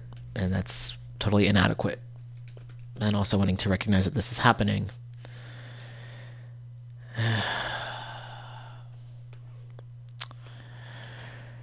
So I'll have a moment of silence for a bit for the 20 women who've been killed this year so far. And after that, we will close out the show and ease into the next program here at Mutiny Radio.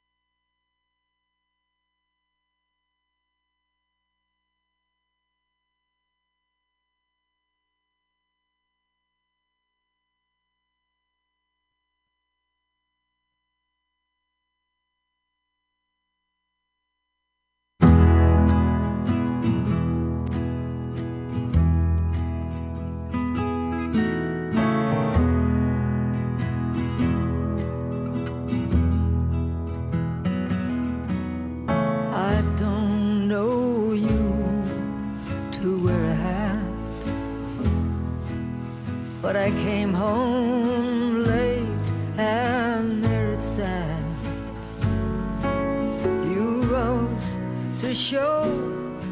what hats are for when living through a civil war. When living through a civil war.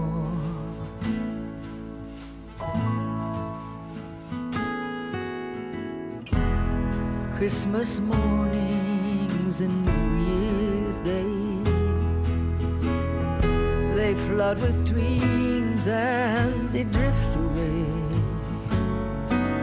They cling to laws and cupboard doors while riding out this civil war. While riding out this civil war.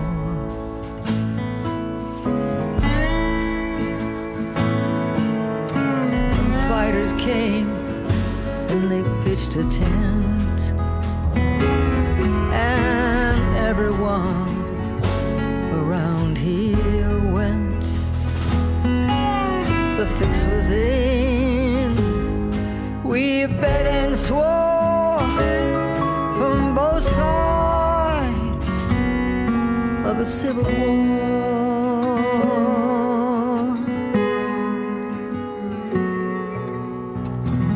We build this up and we knock it down.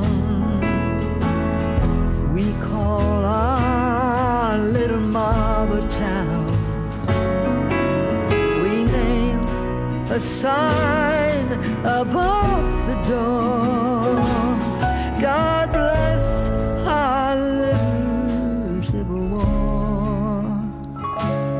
God bless our little civil war.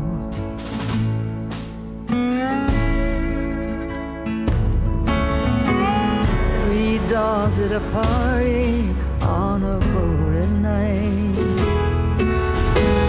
playing checkers in the lantern light. They sing a song out to the shore of a women, gold, and the Civil War.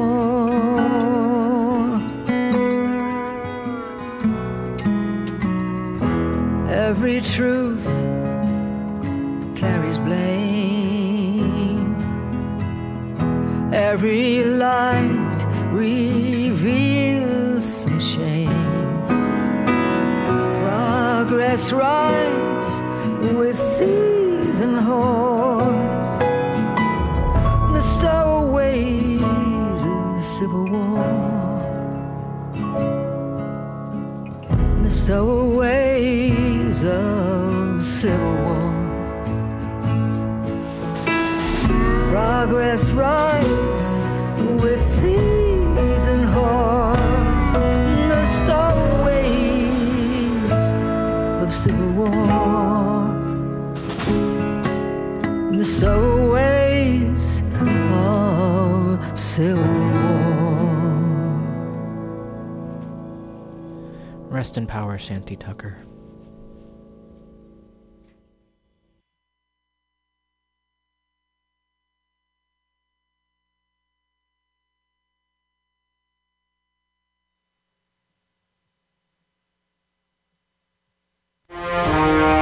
Are you tired of swimming through a sea of podcasts? Are ye on a raft without a paddle? Well, gather around me, sea dogs, and get aboard me pirate ship as we set sail for the seas of MutinyRadio.fm. From there, you can captain your own pirate ship as you sail through over 44 different shows for all of your listening pleasures. They've got live comedy to small business advice, LGBTQ friendly to sports, vinyl to gutter punk. MutinyRadio.fm has the best programming the internet ocean has to offer you. I bet my peg leg on it, or I ain't scurvy shit-faced McRat.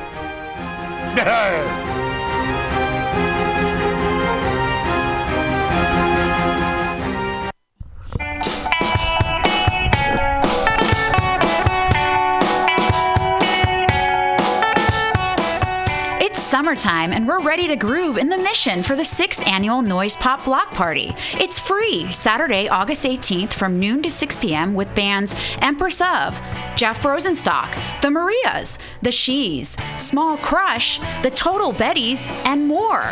Come to Mutiny Radio for special programming all afternoon, including live comics, karaoke on the radio for donations, and interviews with main stage bands. Bring your family, friends, neighbors, and dogs on August 18th to benefit Mission Language and Vocational School and celebrate the peak of sunshine. For more info, check out the Noise Pop Block Party website at www.20thstreetblockparty.com.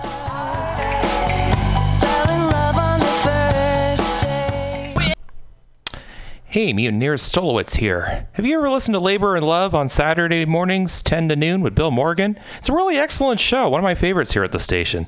And it's all about service. It might be the devil, it might be the Lord, but we got to serve somebody. And Bill understands the virtue of service as the heart and soul of the labor movement better than a lot of people I know. And it's one of the reasons I love to listen to him. He breaks down socialism, democracy, protest history, workers' news, and the power of unions. Along with that, he serves up an excellent mix of jazz, Latin, gospel, hip-hop, and traditional folk ballads. Great stuff. Check it out. Labor and Love is every Saturday, 10 a.m. to 12 p.m. Serve somebody.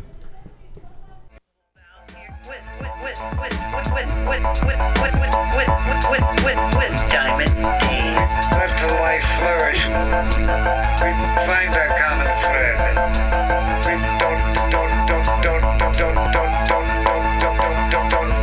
don't panic. Just keep it organic. Just keep it organic. Be the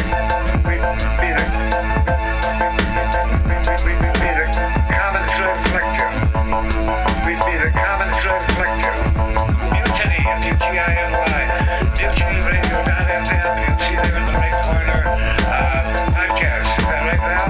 That's right. And then all the shows are listed alphabetically, so you can just scroll down and you'll find Common Thread Collective. You can also get the Common Thread Collective and Women's Magazine for free on iTunes. Unfortunately, the only weird part is because there's so many comedy shows at this station, we're actually under the free comedy section.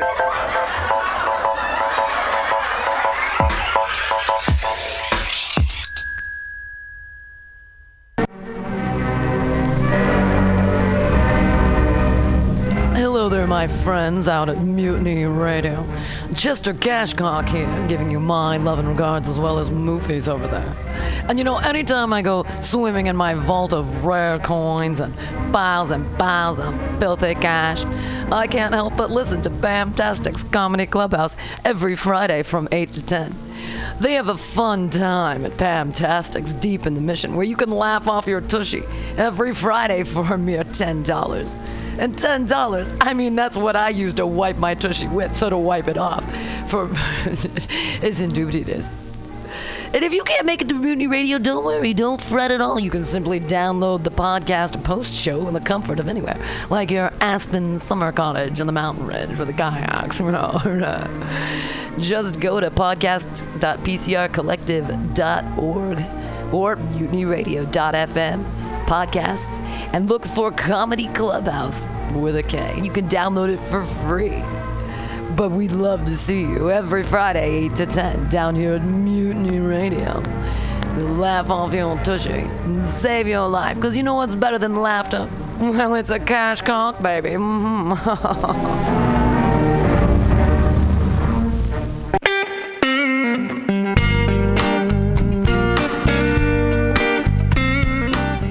Hey guys, how's it going? Pretty great, I'm sure.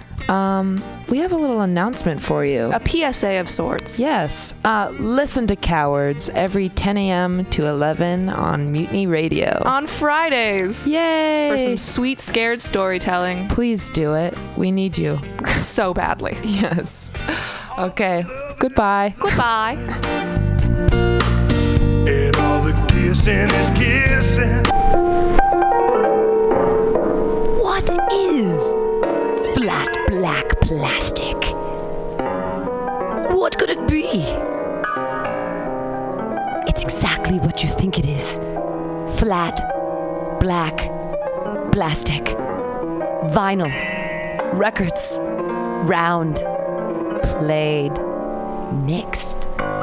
All for you every Saturday from noon to 2 by Scotto Walker. Amazing artist, music DJ, vinyl enthusiast. That is flat black plastic.